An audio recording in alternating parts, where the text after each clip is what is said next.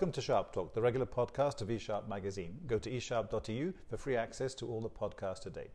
This is Paul Adamson. I'm in conversation with Robert Peston. Robert Peston is ITV's political editor and host of the Sunday morning politics show, Peston Sunday. Robert, you have a new book out, WTF, what the expletive, whiskey, tango, foxtrot, whatever you want to call it. I know it's not ostensibly about Brexit, but it is a theme recurring, but we won't start by talking about Brexit. But you do paint a pretty grim picture of the United Kingdom as your kind of opening gambit. It's declining social mobility, increasing inequality, wage stagnation. Is it all of a sudden this has come to your attention, or has that been sort of brewing in your head for quite some time before you put pen to paper, as it were?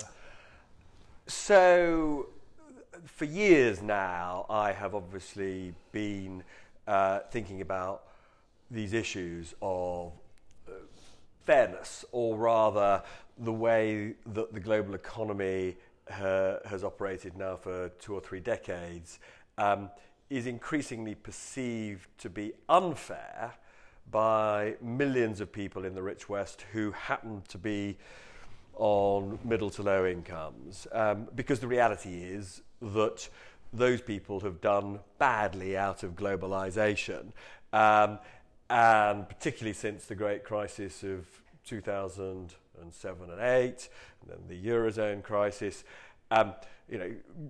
things have got considerably worse for those on middle to low incomes. And so this has been a preoccupation of mine for some time. My previous book, How Do We Fix This Mess, was really all about the economic aspects of all of that. And the reason I wrote WTF was actually directly related to Brexit. I hate getting things wrong. I didn't expect the British people to vote for Brexit, so in that sense I got quite a big thing wrong. And so one of the motives for writing the book was to try and understand why, a majority of people, not a huge majority, but a majority nonetheless of British voters chose to go for Brexit, and why, as I say, my own analysis of how it would go turned out to be flawed. Without being oversimplistic, there are basically 2 parts of the book. One is the analysis, very in-depth analysis of where we are at the moment, and then some kind of policy prescriptions in the second half. But on the analysis, did you, even on that part, were you quite surprised by how stark the economic indicators, social indicators were about inequality, broadly speaking, in the UK? Or did you already know sort of intuitively?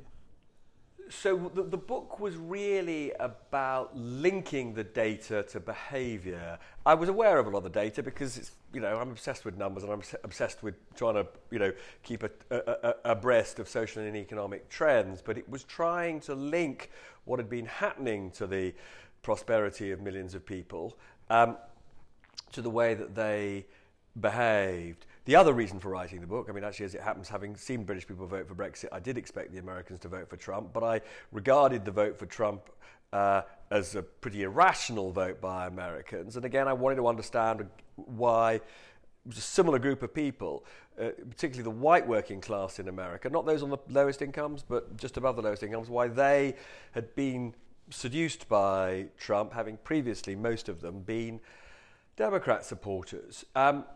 And I had to go back, therefore, to this problem, in a sense, for the ruling elite, which is that the establishment, the ruling elite, were perceived by millions of people on middle to lower incomes as simply not serving their interests, essentially running things primarily for the interests of those at the top, those with highest education, those most mobile in terms of where they can work, those with the highest incomes. And, the whole point of our liberal democracy, of our particular version of capitalism, is, that it is supposed to be in the best interests of most people. And actually it hasn't been for a number of years. And I do regard the votes for Trump and the votes for Brexit as a protest by those who feel left behind. And so the book is about explaining that they're right to feel left behind. That's a true state of affairs. And then, as you mentioned, Paul, I then try and get on to some prescriptions for how to fix things. Okay, before we come on to the prescriptions briefly, You're a progressive. That's not a scoop. I think it's widely known. But to what extent is it an issue of the fault of successive governments, whether Labour or Conservative? Has this problem been brewing for quite some time, or are you trying to suggest maybe that only when the Conservatives and the coalition government took office in 2010 that things got really bad? Look, there's no question that the worst of the squeeze in incomes took place under the coalition and Tory governments. But that doesn't mean to say that the coalition and Tory governments are, exclusively to blame. A big contributor to that squeeze in incomes was the bubble in the city, the bubble in finance that burst. Now, let's be clear, that bubble happened on Labour's watch, and it happened to an extent because Labour's approach to regulating the city was grossly negligent. At the same time, there's a very strong case for saying that Labour did not address the north-south divide as effectively as it should have done. It didn't do enough to correct the desperate decline in manufacturing. It didn't think about, during the period of economic growth and job creation, that many of the jobs that were being created were not very satisfying, pretty low quality jobs. So, I do think that Labour can be held responsible for a failure of industrial policy, coupled with a failure to regulate the city properly. So, I don't think that it would be remotely be fair to say that this is, a Tory problem. This is a problem of all mainstream governments of the last, 20 plus years. Okay, so on Brexit, you're, again, not a scoop, a Remainer. You seem to be resigned to. You're one of those Remainers who are resigned to the vote. You're not trying to maybe suggest that any attempt should be made to stop it or halt it or delay it.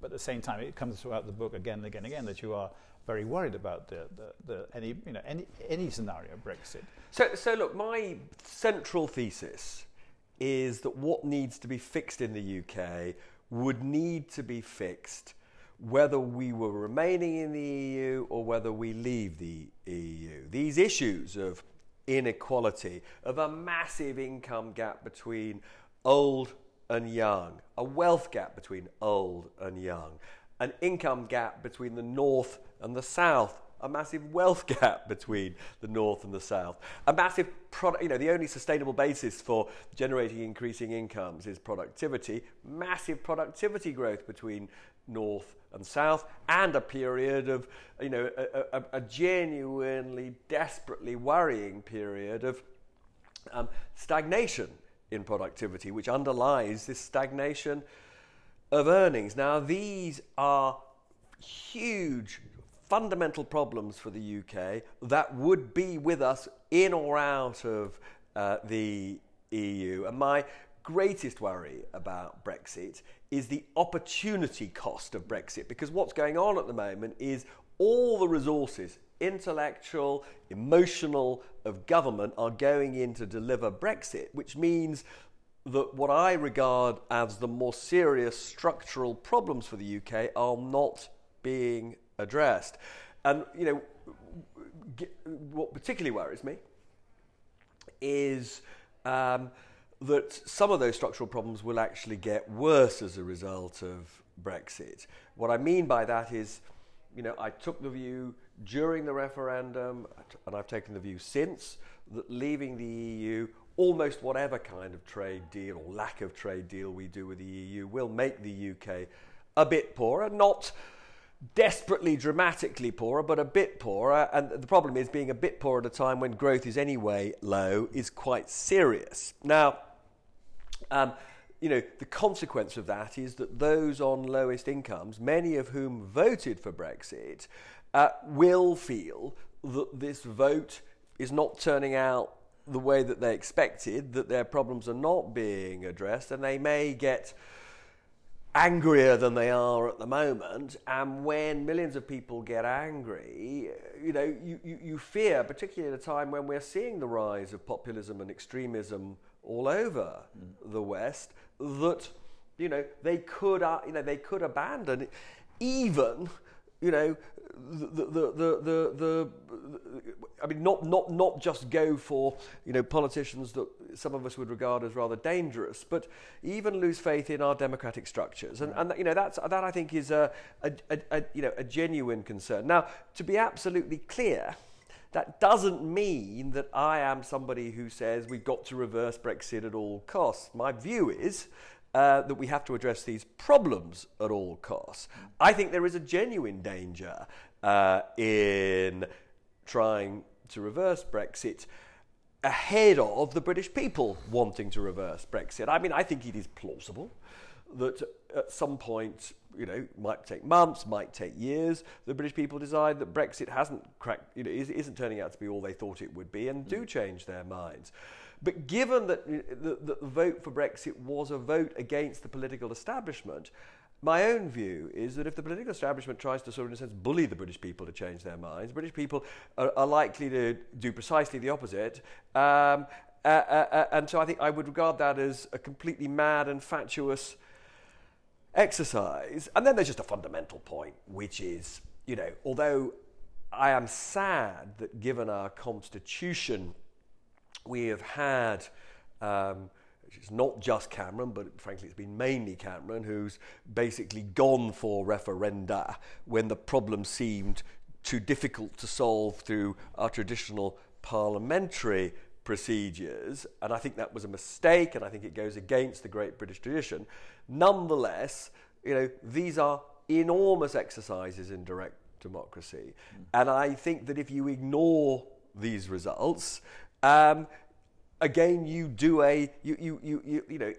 it's a blow to confidence in the system of a very serious sort. So, no, I take the view that any rational person would assume that Brexit is happening and that we've just got to make the best of it. And I also say in the book, which has actually attracted a bit of attention, that given that the establishment was ignoring the interests, particularly of those on lower incomes, it was rational for these people to shout and scream via the Brexit vote because, this was their best way of giving the establishment a kicking.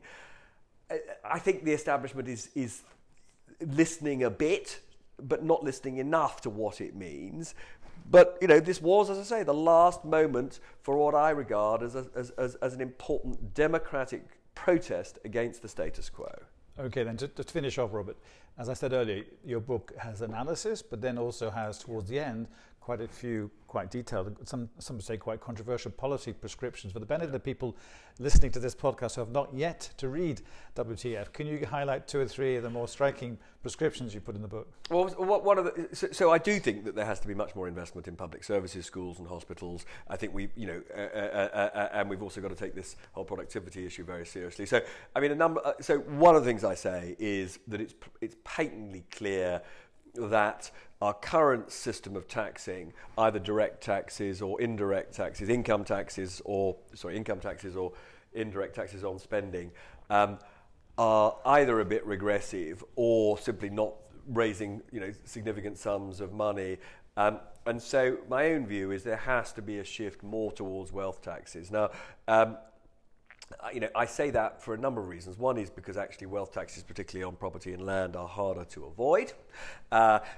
Secondly, because the inequalities are greatest when it comes to wealth. There's been there are grotesque income inequalities in most of the rich West, including the UK, but the wealth inequalities are literally out of this world. And a lot of those wealth inequalities have nothing to do with anybody's prowess at investing. They're just to do with the fact that if you happen to be born in the 60s or 70s and you got on the property ladder early enough, you've got a lot of equity in your house. It is a windfall. And so I do take the view that it's perfectly reasonable for older people, who are largely older people with a bit of wealth, to pay a bit of tax on that accumulated wealth. What I say is so that people who don't have much income, but just happen to live in an expensive house, don't suffer terrible hardship, that the wealth tax should be in the form of an IOU, and the IOU should, in a sense, be delivered to the government in cash, either when the property is sold or when the individual dies and it's paid, therefore, by their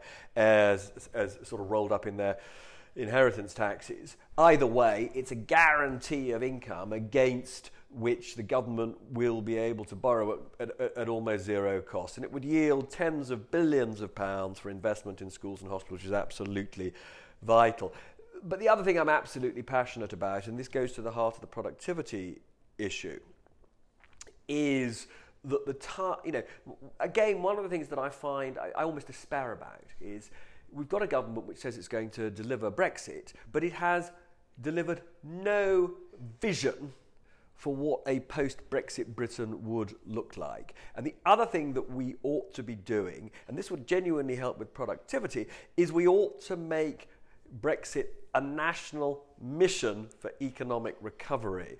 And there's an awful lot you could do. What do you mean by that? So what I mean by that is you would encourage industry, researchers, universities to come together, look at individual sectors, share best practice, share, particularly those who are more productive, share their expertise in terms of why they produce more bang for their buck, more bang for their people.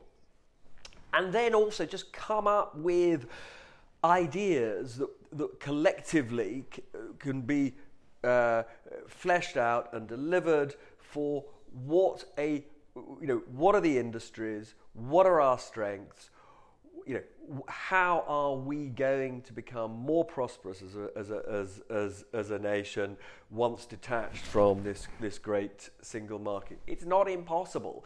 All over the place you see little individuals working in silos coming up with plans, but what you want is a government that's able to corral people together. And as I say, it's if you look, this is slightly an idea I've nicked from the the rather imaginative economist Mariana Mazzucato, and she's looked at, for example, the enormous industrial benefits that sending people to the moon produced. Right now, there's an analogy here for a country like the UK. This is an enormous trade and commercial challenge. Right. Okay. And what you need to do is you have to see it as the equivalent of sending people to the moon. Right. And you have to basically get an enormous collaborative effort of the best, brains in Britain. Get them to come together and come up with a few ideas. Well, that sounds very opposite, since a lot of people think the government's living on another planet anyways. So on that note, Robert Peston, thank you very much for your time.